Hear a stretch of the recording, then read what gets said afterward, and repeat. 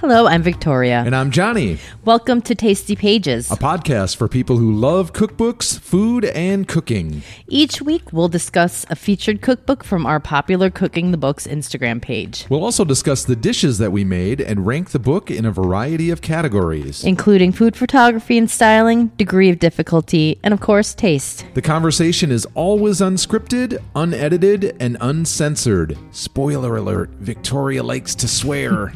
All of this takes place in our living room in the heart of Minneapolis. Oh yeah, we also have a featured show topic with contributions from our listeners, and we end each episode with a lame food-related joke. Usually very lame. Hey now. Join us for Tasty Pages. This week's featured cookbook is Forest Feast Road Trip by Aaron Gleason. Hey, Johnny. Hey, Victoria. Oh, so picture this. You're at a restaurant. You know how a lot of restaurants have eliminated their paper physical menu and it's all digital now? Like you scan a QR code. You scan that code and it takes you to the Rick Astley video on YouTube. You get rickrolled at the restaurant. No, that's dumb. You don't think that'd be a good idea? No. You don't think that would go over well? No. You don't think it would make diners happy? No. Don't think it'd be like a clever, funny idea? No. Okay. Look at me shitting all over you.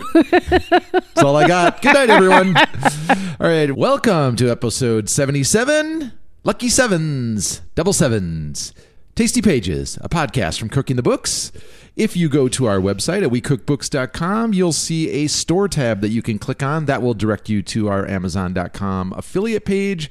You can make a purchase from any of our curated lists there, including cookbooks, kitchen tools and utensils, anything there. We've painstakingly assembled these lists because that's how much we care about you. You'll get something you want. Won't cost you anything more. We'll get a little something from Amazon. It's the best way to support what we're doing here. Besides, like, throwing some cash in an envelope and mailing it to us. Right. Which we're not opposed to either. We'll give you the address before the end of the show. Yeah, before we jump into stuff, maybe we should talk about what we're imbibing on for this episode. Well, here's the thing. We're keeping it simple. We are keeping it simple, and it is not a weekend. We're keeping it very, very low octane. Yep. We are drinking a grapefruit and rose botanical with just some carbonated water. Yeah. It's low ABV. We're doing this on a weekday. We're recording this on a weekday because we got a little busy over the weekend. Yes, we did. Still kind of hungover from our cocktail party that we had on Saturday. And that was great. We had a taco bar set up. We did chicken tinga. We did a roasted cauliflower and a roasted mushroom. We had both flour and corn tortillas. Then we had some refried beans and a bunch of accoutrements. Homemade guacamole. Yes. Everything was gone by the end of the night, Yeah. too. There was very little food remaining. So I guess that's a sign of a good party. I put out one of the things that I made Or from... an inconsiderate party. Maybe Right. we should have made more food. Absolutely not. So one of the books that we're slowly working through is Fabulous Modern Cookies by Paul Argan and Chris Taylor. And I made these things called Smoke Show Cheese Coins. And they're these crackers that are made with cheddar and Parmesan and lots of smoked paprika. It's basically like if you distilled cheese down to its very essence and then you put that in a cookie. It's like cheese concentrate. Yes. And then you bite into it and it's just like this bomb of a cheese flavor. They're delicious and rich, and like I had people coming up to me at the party being like, "You made these?" And I'm like, "Of course I made these." And I said they're gluten-free if that matters to you. They were gluten-free. It didn't really matter to anyone. Probably not. But I think I got the last one. I think I snatched it up You're in like, my greedy zoink. little hand because like it occurred to me at some point that they were all, gone, and I grabbed that last one very greedily. That's okay. We put in the work of hosting, so yes, whatever. So one of the things I wanted to talk about before we jump into our featured book is the 2022 James Beard Awards made their return live and in person to Chicago, our former hometown. They awarded, their annual awards to several books in different categories. And I thought it would be interesting just to kind of look at the list and clue people in on share our thoughts with it. Anything jump out at you? There are a few books that we have worked from. Yep, including Everyone's Table, Gregory Gourdet. That made, I think, both of our top 10 lists last year, and it won for the general cookbook category. Well deserved. Mr. Jews in Chinatown, Recipes and Stories from the Birthplace of Chinese American Food. That's by Brandon Jew. And we actually enjoyed that book. A lot of it was very involved, but it was a great book. In BB's Kitchen, won in the international category by Hawa Hassan and Julia Turshen. That was another favorite of ours from last year. Mosquito Supper Club won an award in the U.S. Foodways category. There's another book, the Korean Vegan Cookbook, Reflections and Recipes from Oma's Kitchen, which we actually had. We checked it out from the library, but we didn't quite get around to working from it. I got a notice from the library. They said, give it back. There's a waiting list. So it was sitting here. We had it picked out. We were probably going to feature it next. Yeah. We had, it was bursting with Post-its. And then I got the notice and they said, bring it back. Yeah. So it's on hold. It's paused. We'll get to it. See, you should have just been a scofflaw and kept it because they don't charge late fees anymore. I don't want that on my conscience. I can't do it. We'll just have to We'll get to it. We'll break down and buy it. Zuni Cafe Cookbook won for the Cookbook Hall of Fame. Rightly so. Yeah. That roast chicken and then the leftover roast chicken salad. Yeah. Seriously, some of the best things that worth it we've for the made, price of admission alone. Yeah.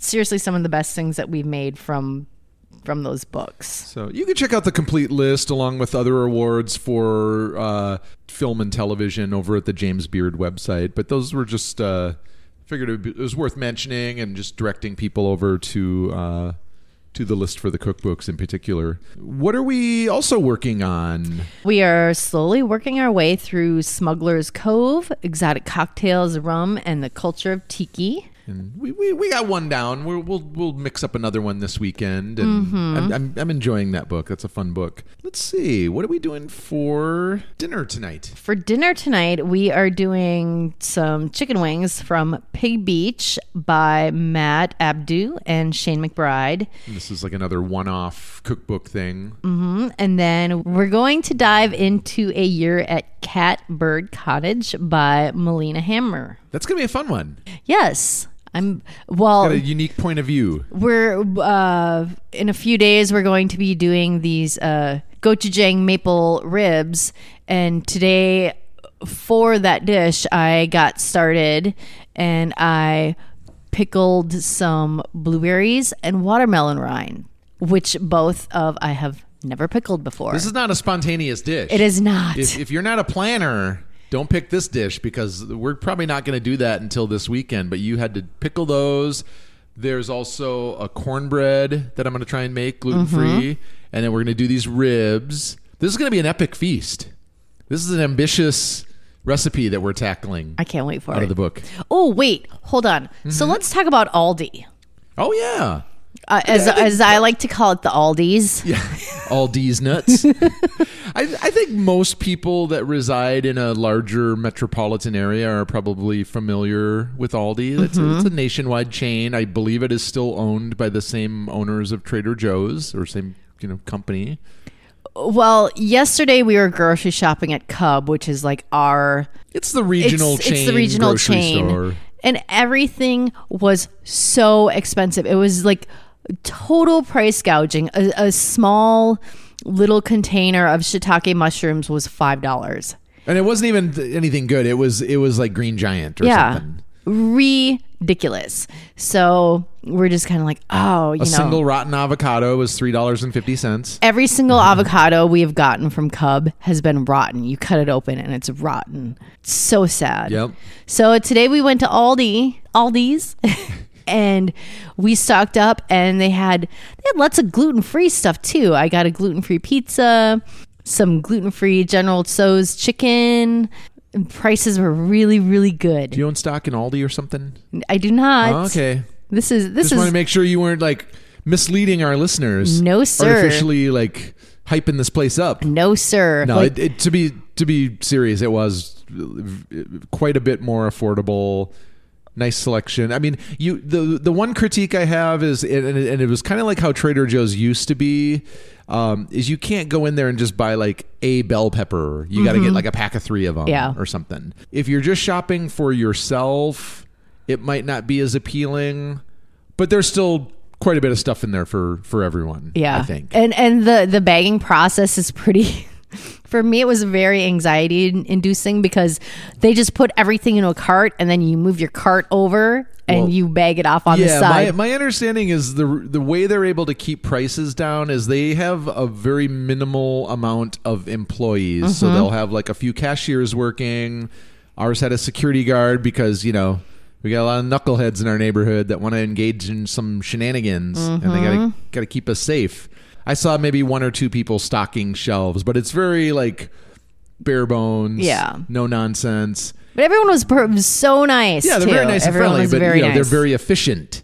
And those cashiers, they just want to get people in and out. They're just like boom, boom, Yeah, boom, I mean boom. they're not gentle with your groceries or slow. They can't be faulted for being slow at all. But I have to say, like, I am fully an Aldi's convert. Yes, Like, love it. that's probably where we'll be doing most of our shopping now. Indeed. Oh, we watched the Iron Chef reboot on Netflix. I enjoyed it. Yeah, Although, I kind of like the rapport that Alton Brown and Kristen Kish have. I do A too. little back and forth. Although I do have to say, like, I feel like the choices of Ming Tsai and Curtis Stone as Iron Chefs, like, we've seen them on every freaking cooking show. Like, get someone new in there. Get some new blood for the Iron Chefs. Well, they have to be an Iron Chef to begin with in order to be eligible to be selected. So it's not like there's an unlimited pool to choose from. Well, okay, I guess you're right. Yes. Okay. I mean, I will say I thought they did a very good job with the contestants and then just the regular people on the show of keeping it very diverse and representing a lot of different cultures, races, what have you. And I really enjoyed that. Yeah, like Hmong food. Have you ever seen that on a cooking show? No.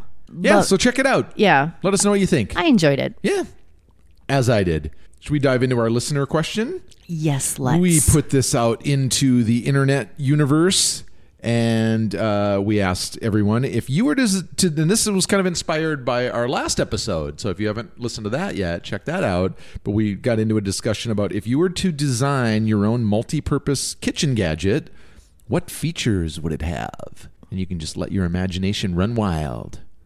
So at Jackie_cooks_food said a dual zester juicer for citrus fruit. Completely automatic. Yes. Oh, I like the idea of being able to, because then nothing goes to waste, really. Like, because, you know, sometimes you'll need something for zest and you'll zest it and then will languish in your how do you zest citrus? Walk me through your process. Because this is kind of, everyone's got their own technique. And there's a little debate surrounding, the proper way to do it. Oh, I usually just use a microplane. But do you make more than one pass in a spot on the citrus? I'm Because I know no, some people usually will do not. like one, rotate it. You know what I mean? That's how. Yes, that is because how I do it. Any more than one, then you get like, the pith, and it's bitter. really bitter. Yeah, Yeah. That's Okay. That's how I do it. I try to do it. I'm not always good about it because I get too aggressive and I just want to go back and forth. And so I'm making an effort. Okay. Maybe that'll be my New Year's resolution for 2023. Be a better zester. Be less aggressive with your zesting. A better zester. Okay. We'll just leave it at that. All right. At Shelly KVD said, here's another one, citrus squeezer measuring cup. I think they have those. We have one in. I'm just saying. I mean, we have one. Yeah, they do. Maxwell Gregory 2018 said a mashup of a KitchenAid mixer, food processor, and a Vitamix. Yes. Makes for more counter space. I mean, if they can combine air fryer, dehydrator, slow cooker, pressure cooker, etc. into one device. Then why can't they do that? Yes. Yes. I agree. Someone should be able to combine all those because they do take up space on our counter in our kitchen. And I would love to just, one device. We got a few late minute entries. Our friend Alex R. said a meat thermometer with a camera on the other side that could show the color of the inside of an avocado. He must be talking about those Cub avocados. Those brown Cub avocados. That's actually kind of... I know, right? I think that's hilarious. Those are like his two must-haves. Oh my God, I love it. Meat thermometer, but then it's got a camera on it. He's been buying shitty avocados from Yes. Cub too. And He's then, traumatized by it. I understand. I share the feeling. And at Jay is in the kitchen said a digital recipe box that will allow you to enter your recipes, sort them, print a grocery list, and send it to your iPhone, plan a menu, and give you a timetable for your due date. And I'm assuming like due date's not like referring to like a pregnancy or something. Probably Just no. like when the meal's done. Yes. Because that would be weird. But That'd be a weird feature. that actually sounds like a great idea. I'm sure it exists, to be honest with you. I'm sure there's an app that incorporates like recipes and grocery lists, and I think I've seen that in the past. Well, I think like some of the recipe sites that you go on will grocery lists that they can send to your... I don't know if they send them to your phone. And I've never actually used that, but... And we've spoke before about I use an app called AnyList that allows you to create grocery lists and share them with others and cross stuff out as you See, buy you're so things. fancy. And I just make a notes app. I find the AnyList to be a little easier because you can. I don't know. I'm just so used to using it at this point that it works. What'd you have for your picks? I'm going to go with what Maxwell Gregory 2018 said. Okay. A mashup of KitchenAid, mixer, food processor, and Vitamix. And it's funny because Anything else you want to throw in there since you're getting fancy and the sky's the limit? I mean, we could add a citrus juicer in there. Sure, why not? Dyson's got to get to work on this. Right? Yeah. And it's funny because I was thinking of the same thing. And then I saw their answer and I was like, fuck yes. Great minds think alike. What about you? I went with like more a Swiss Army knife type of situation that would combine all of these single purpose tools into just one gadget. So for instance, like a pizza cutter, a garlic press, a cherry pitter, like these things that either we reluctantly own because it kind of does the one thing you need it to do, or the things that we refuse to own because I'm like, I'm not buying a fucking cherry pitter because A wine bottle and a Yes. chopstick is all you need. It would get used like once a year or something, and I don't want that taking up room in our drawer. Yeah. Or an apple corer or something like that. I don't really use an apple corer anymore. I think we still have like a vintage We do. one in our drawer. I'm so afraid I'm going to slice open my hand on that thing. Yeah, we could get rid of it because like I just cut that portion out with a knife I do after I too. quarter it or Well, and also whatever. I find it hard. Like it doesn't always seem to take the entire core out. It does so you're not. just like grinding away at this poor apple. It's antiquated, literally and figuratively. So yeah, if I could get like it'd probably be a pretty gigantic device, which would create its own storage problems. Wouldn't save any storage space. So maybe my idea is I think you need to misguided. rethink that. Yeah. All right, should we dive into this book? Let's do it. I feel like this is pretty quick. I feel like we should be maybe spending another 15 or 20 minutes talking about nonsense before we talk about the book. This is unusual for us. We'll get to it. We're efficient. We're getting like to those it. Aldi cashiers. Exactly. All right. So this book finds us in California for author Erin Gleason's newest release from her popular Forest Feast series. We've featured at least one of the books previously, and I know they're all quite popular. Did we feature the book, or I think maybe we just did a one-off? We could have, yeah. But Okay. I mean, we've owned them. We've Yes. paged them. We worked from them before to some degree. It was inspired by her family's travels throughout her home state of California. So they, as I understand it, they took about a year to just like visit all these different areas. I believe they went to 10 different locations. And let's see, it's vegetarian. And in addition to the food photography, the pages are packed with travel photos from the 10 different destinations, as you said, as well as illustrations that the author created herself. So it's kind of a very self-produced project. Mm-hmm. You want to talk about the dishes we made? Yes. And then we'll discuss them in a little greater detail. Sure. We did a soba salad, halloumi bowls, sweet potato chili, pineapple swirl, and blood orange margaritas. All right. Soba salad. Soba salad. So here's the thing is... we erroneously thought all soba noodles were gluten-free. But they are not. Yes. We spent... A majority are not. A majority are not. Yeah, we spent a good 15 minutes looking through all the soba noodles at our... at United Noodles, which is like our local Asian grocery store. Because that's the kind of things we enjoy doing in our free time. And we couldn't find in the soba section, right? We couldn't find any, so we ended up buying these noodles that were made with corn. And what? Yes, and they were really delicious. So very thin, right? Very thin. Yep. Would you compare it to like maybe spaghetti or something? Kind of like angel hair, I think. There you go. Yeah, even thinner than spaghetti. Yeah. So this bowl had the noodles. There was a simple dressing that was made of olive oil and sesame oils and tamari. Well, it called for soy sauce, but obviously we used tamari. Yep. Lime juice, grated garlic, and sesame seeds. So the noodles were tossed in that. And then it gets garnished with cilantro, edamame, cherry tomatoes, and crispy fried tofu. That's kind of the star of the show. Mm-hmm. And then we also served it with a little bit of chili crisp to kind of unhealth it up a little bit. And one thing that should be noted is like pretty much all the recipes within the book are pretty simple because... in following with the theme of the book, like she's traveling around and staying in all these temporary residences, like either places that they rented, like an Airbnb or a cabin or something, or staying with like relatives. And so, not having maybe all the comforts of your own home kitchen, you've got to just keep things nice and simple. And, you don't want to be laboring over a meal for a long period of time when you're on vacation. Right. So you'll probably see as we discuss these in detail that most of the things like contain a minimum amount of ingredients, pretty simple dishes, easy to prepare. And they're healthy. Yeah.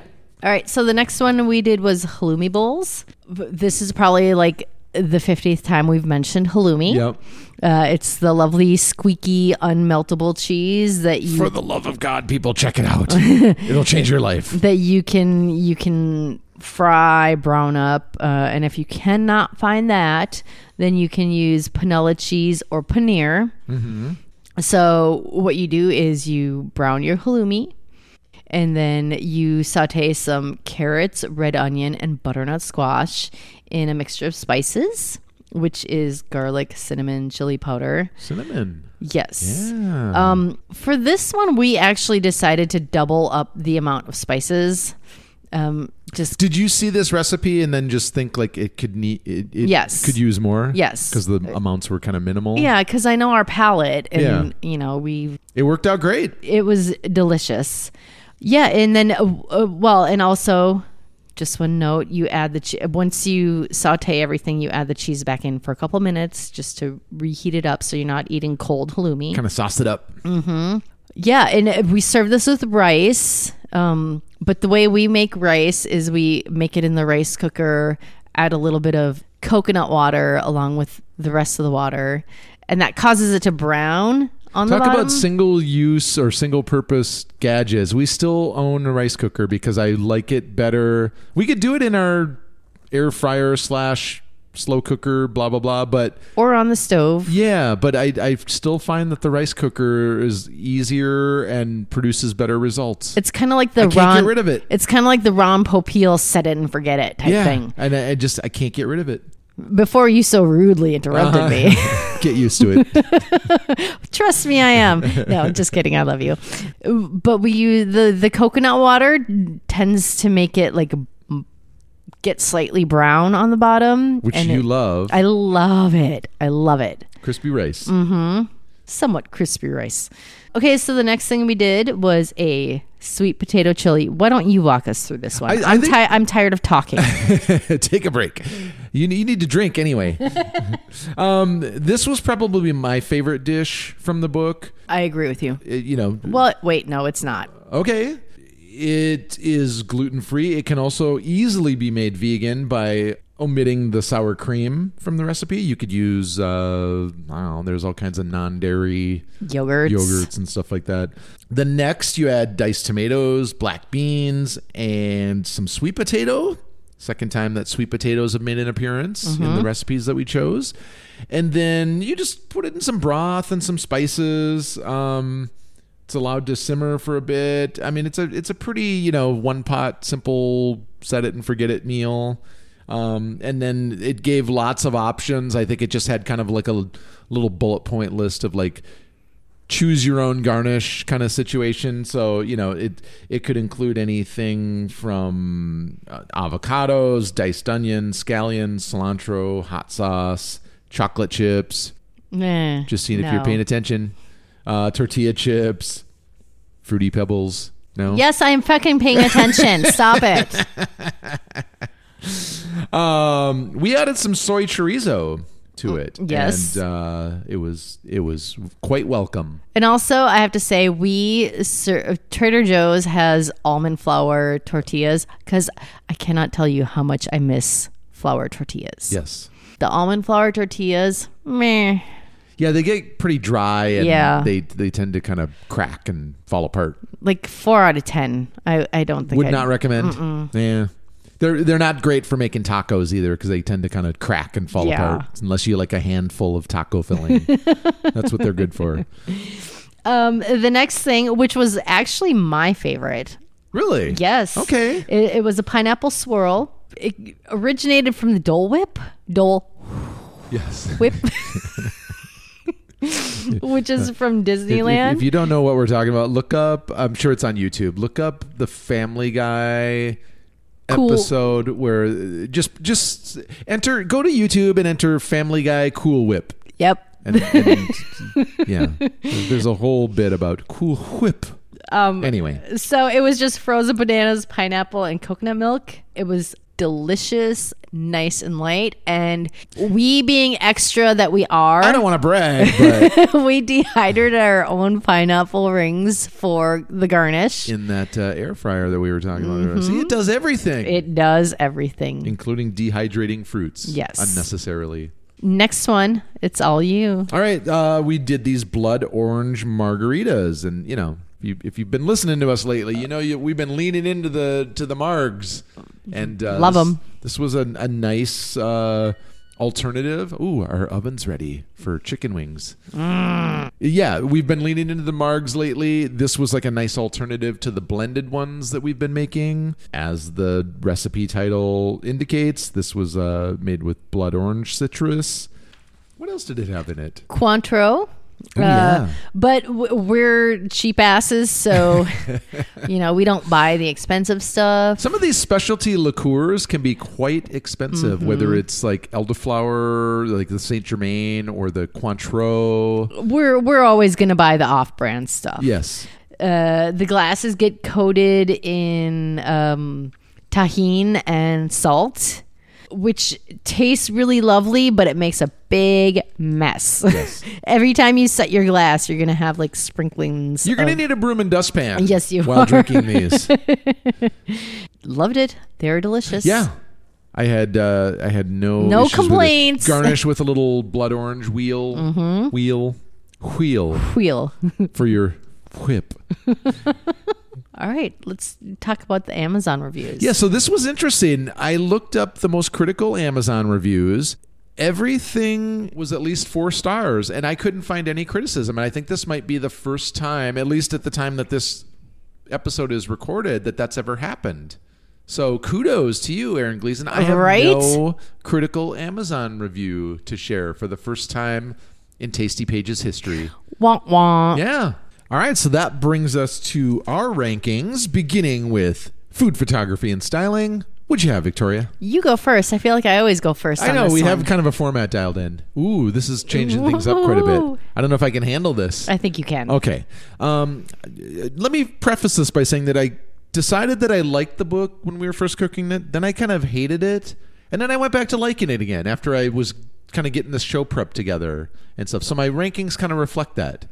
I think there were some parts of it that I was a little frustrated by working through it, but I've kind of grown to love them and embrace them. I have to say I feel the exact same way. I mean, you'll see what I'm saying. Okay, so food photography, styling, I give it a 4. Okay. There's lots of 45-degree angle shots. I think we noted earlier that these were all taken by the author, so there wasn't a food photographer hired to do this. Lots of flowers, foliage, and fauna. The 3 Fs. Wait, did you just say fauna? Fauna. Fauna. Like sauna, but with an F. Yeah. Makes sense. Probably natural light. It seems like a lot of these were taken outside. Outdoor, yeah. Lots of ceramics and pottery, and I do believe in the acknowledgement section that she mentioned a potter that had borrowed her a bunch of pieces, and so that kind of makes sense that they're heavily featured throughout the book. Lots of textured surfaces, so whether it's like fabrics or just some like hard surfaces that add texture to them. I would say there's probably an equal amount of kind of interior design and or landscape photos throughout the book. So all of the places that they stayed throughout their travels, they've got like tons of pictures in there of these spaces. Many of the food photos have this almost, is it like a vignette effect where the edges are kind of blurry Yes. around the perimeter of the photo, and then the center of the photo is very like sharp focus. There's a lemon parmesan smashed potato recipe on page 119 that has like a whole rosemary sprig and then like a whole lemon in the background. And there's a lot of photos like that throughout the book. There was like a sweet potato chili, which we made on 167, that has like whole sprigs of cilantro in it. So she does a lot of that stuff, which is kind of a style choice. I always find it a little weird. We do some of it from time to time. Yeah. But I'd say overall we'll usually just do like, if we're going to have an ingredient featured by itself, it'll be like in a little pinch bowl or something as almost like a garnish or something, rather than like, we're not going to throw like a big fistful of cilantro stems. See, but here to that note, I'm not trying to horn in on your time. I would love to do that, like to style my photos like that, but it's like extra expense. Sure. Like buying a whole another thing. Yeah, you'd have to make sure you have enough extra to do that with. And it's not even like a critique, it's more just an observation. Yeah. It's just a choice that she made for food styling that I thought was kind of interesting. Most appear to have been photographed outdoors, like I said. While not necessarily my aesthetic, it's hard to find fault with much of the photography and styling because the food looks really appealing. So yeah, give it a 4. I gave it a 5. Okay. I kind of like resound all that you have said. The photos really, really do create like an atmosphere and a story. It takes you. Like, it totally takes you through their vacation, and you get the sense of where they are and how fresh everything is and how beautiful it is. And I think it keeps with the narrative of the book, too, because these look like maybe they were plated and then, like, styled outdoors in natural light rather than obsessed over to great detail, like in a studio where they were, like, plating stuff with tweezers and stuff, like which would be like these photos as opposed to like the half-baked harvest ones. Oh man, we keep bagging on that book. I know, and it's a great book. It is a great book. Yeah. But I think there's a disconnect between the food photography and styling and then like the narrative of that book, whereas this, it makes more sense. So anything else on that? No. All right, design and layout, what'd you have for that? I gave it a 5. And you know what is funny is when we got the other book before, I don't remember what the title was. Well, there's a Forest Feast, and then I believe there's one where they traveled to, was it Italy? It was somewhere in Europe. Yeah. And I was just kind of like, oh, this is so wooey. And like, it's a little precious. Just the whole design irritated me. But then I'm just kind of like, this is like, she has a vision and she really embraces it. Exactly. And leans into it. And I can acknowledge and give her credit for the fact that not only does she like create these recipes, photograph everything, but then she illustrates it. She illustrates them. Yeah. And like writes all the, interesting stories and head notes. So this book has an intro, and then there's these cute little like watercolor illustrations of all the vacation homes that they stayed in. And there wasn't a big like bullshit pantry section, which I'm so tired of. There was just like a little like tip section, like unless noted, all recipes serve 4 to 6, and her kitchen staples, which was seriously a small paragraph.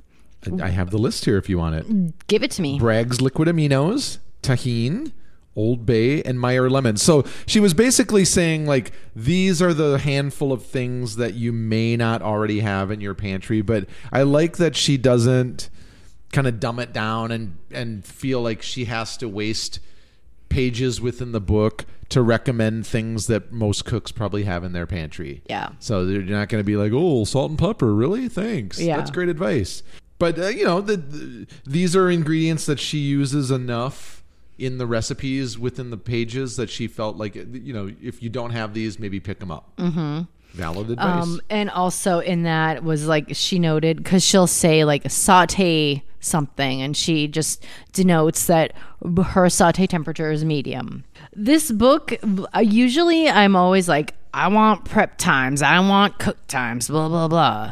But you're on vacation. You're not going to want to spend a lot of time. So you already kind of know that everything is going to be fairly quick. And the prep is casual. Yes. And the prep is going to be very easy. And leisurely. Yes. You don't want... And I think that was a conscious choice that she made on her part to be like, I don't care if you take 5 minutes to do this or half an hour. Yeah. And the recipes themselves... all of them were placed on a scenic background, and they were like fit into a sky space, whether that means it's all up and down or like kind of going across the page. They were fit in there. The ingredients are listed by steps, and then there would be like a bracket, which is like saute all of these, which I kind of thought was really nice. Yeah.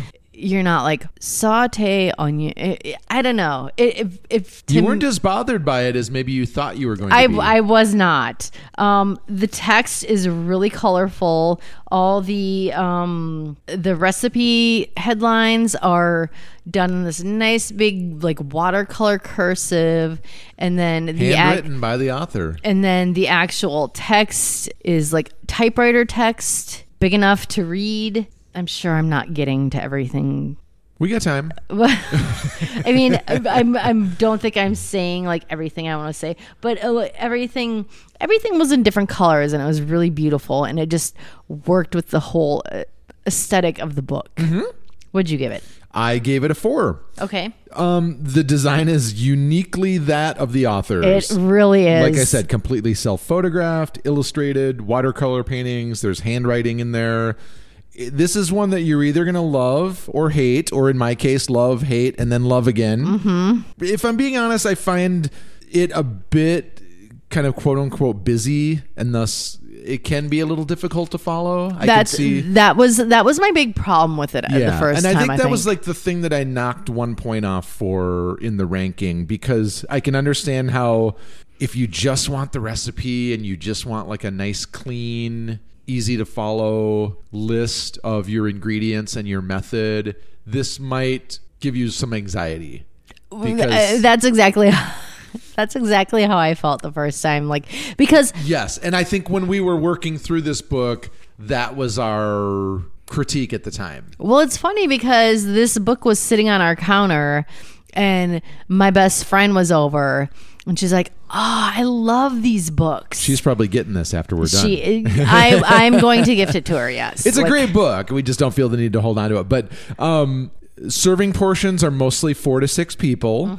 As you mentioned, there's no prep or cooking times, but I think that was intentional on the author's part. I doubt that she's really concerned with adhering to strict cooking times, because these seem to be designed more for like a leisurely pace, because after all, you are on vacation. The fonts are a mix of both handwriting and then typed, as in typewriter font, like you said. But we're not even talking handwriting. We're talking cursive. Right. And it's all in a variety of colors and sizes. There's some great introductions where she describes the trip in its entirety, as well as the inspiration behind it.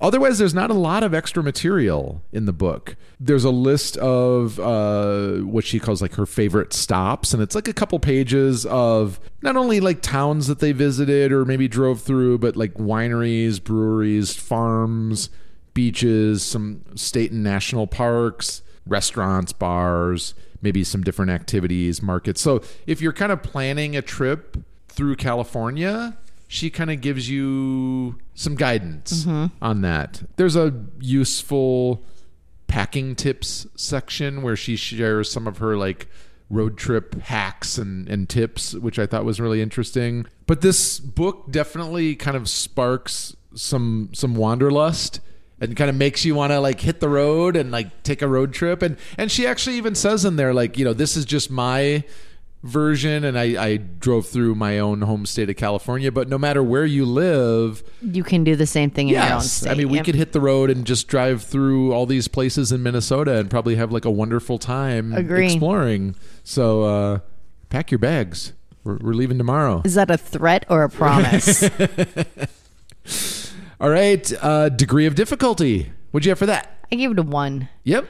Everything was and that's a good thing. Yes. Everything was so simple. It's like an outdoor / vacation eating book. Even though like on first glance, like the way the recipes are formatted, it seems really irritating, but it's not, because you don't have these big ingredient lists and then like a method. The recipes are very brief. Yes. So I feel like it's an easy like 1, 2, 3 how to cook. Right.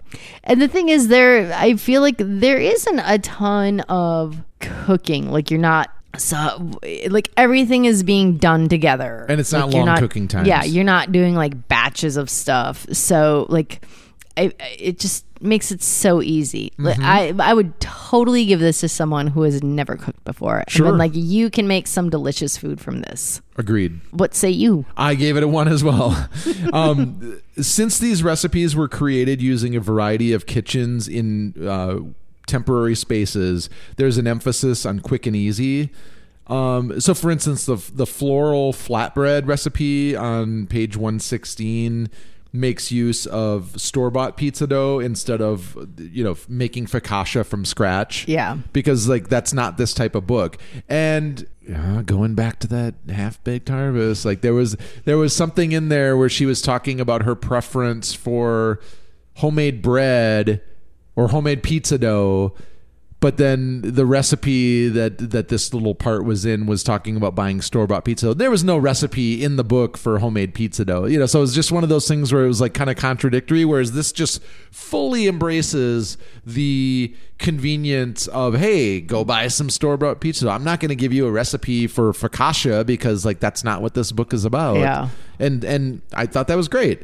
And then it just gives you a little like, you know, clever twist on that. Many of the recipes offer variations or substitutions in order to minimize stress or make use of what you already have on hand or what you have access to. Or to make something vegan. Yes. Like leave out the sour cream and substitute it with. So I appreciated that too, where you know, the overall vibe of the book is like low stress, easy breezy. You can do this. And I think it succeeded in that regard. Mm-hmm. And lastly, taste.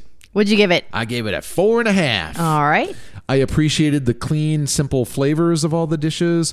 My only critique, and it's very minor, is that I thought the seasoning could have been increased, and that's just more of a personal preference. But otherwise, every dish that we made was successful and was delicious. What'd you have? Yeah, I was going to give it a 4, but I think I should give it a 4.5. We did up the spice measurements in some of the dishes. Really, all the dishes were like super clean and like they felt very light and healthy and like Just what you want to eat when you're traveling. You don't want to be weighed down before you go out for a hike or go swim in the ocean. or You go don't look at the largest ball of twine in the country. you don't feel like you're going to like sink to the bottom of the ocean. Exactly. Anything else? I don't think so. All right. Well, we have arrived at our Gastro Obscura section, exploring the weird and wonderful culinary traditions, experiences, and ingredients from the book of the same name. Where are we going to this week, Victoria? We are going to Estonia. Ooh. This is a fermented bread soda called Kali. Apparently, Estonia is known for their very sweet, dense black rye bread. They love it so much that they figured out a way to drink it. What they do is take the bread. Never once when I've been eating a piece of bread did I say, this would make a great drink. I know, right? But hey, you do you. Anyway. They take the bread, which is already made from a fermented dough, that gets boiled until it gets soft, and then it's mixed with a yeast and sugar and maltose situation. It ferments for a day, and then it gets strained through a cheesecloth. After that, additional sweeteners are added, such as raisins and lemons. Lemon doesn't really seem like a sweetener to me. Isn't there like a yeasted beverage in a bottle that they sell in the store? I can't remember what it's called, but I swear I've seen it before. I don't even know if it's something I've ever tried. I'm sure there is a yeasted beverage. Anyway. Okay, so the resulting product is an effervescent drink that tastes like a mashup of like dark beer and kombucha. And it's more nutritious than like a cola because it contains vitamin B, magnesium, and the lactic acid from fermentation aids in digestion. And man, look at your biceps. I got like front row tickets to the gun show over here. Victoria's got some guns. Oh, well, anyway, thanks. You know what I'm going to say about this is that it would make a great cocktail. Yep. My wheels are turning in my head already. Of like, what alcohol could I put in this? I might have a problem. No. Anyway, go ahead. I don't think so. Well, it used to be sold from carts by the glass, but now you can find it in the supermarkets. But apparently it's not the same because it's not fermented. So it's more of like a soda quality rather than a beer-like beverage. Are they worried about it exploding or something? I don't know. What if you drank a bunch of this? Would like bread grow in your stomach or something? How does this work? I think you'd get really good digestion. Let's ask Alton Brown. He'll know.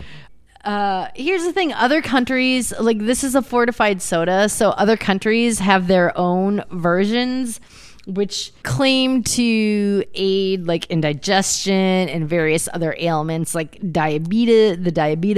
Mm-hmm. So from the Caribbean, there's Mobby Fizz, which is made with tree bark, anise, and vanilla. Sounds delicious. Mm-hmm. Vietnam has one called Tribeco, which is made with white fungus and swiftlet bird nests. Make a cocktail out of that, they're also sir. tempting. Switzerland has Rivella, which is made with milk whey and minerals. South Korea has something called Tamla Village, which is made with Jeju onions. Yeah, they got to work on their branding. Oof, onions. Onion beverage. So you're gonna have like body odor breath after you drink that. Yeah, this is not something you drink on a first date, like trying to pick up someone at a bar or something. And then the USA, Dr. Brown's. Really? Yes, they have something called Cel-Ray, which is made with celery seeds. Oh yeah, I think I've seen that before. I don't know if I've ever had that. We'll have to pick some up. I bet you they have it at United. I bet you're right. Maybe they'll have that onion beverage too. No. What kind of cocktail would you make with that? Maybe some kind of Bloody Mary situation or something. Yeah, probably. Oh, okay. Or maybe like use it in a Gibson or something. All right. Bring us home, Victoria. All right. So if you enjoyed the show, please rank and review us. You can follow us on our socials. Our Instagram is at we_cook_books, and our Facebook is at We Cook Books. Last but not least, I saved the best for last. It's usually the least. Yep. Before we send you on your way out into the world, we've got a joke for you. Hey, Victoria, remember that time I made Hawaiian pizza, but I burned it?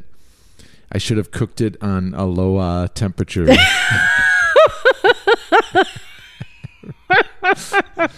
See? That's a zinger of a joke. That was really funny. All right. Thanks for listening, everyone. Have a fantastic week. Stay safe. Stay hungry.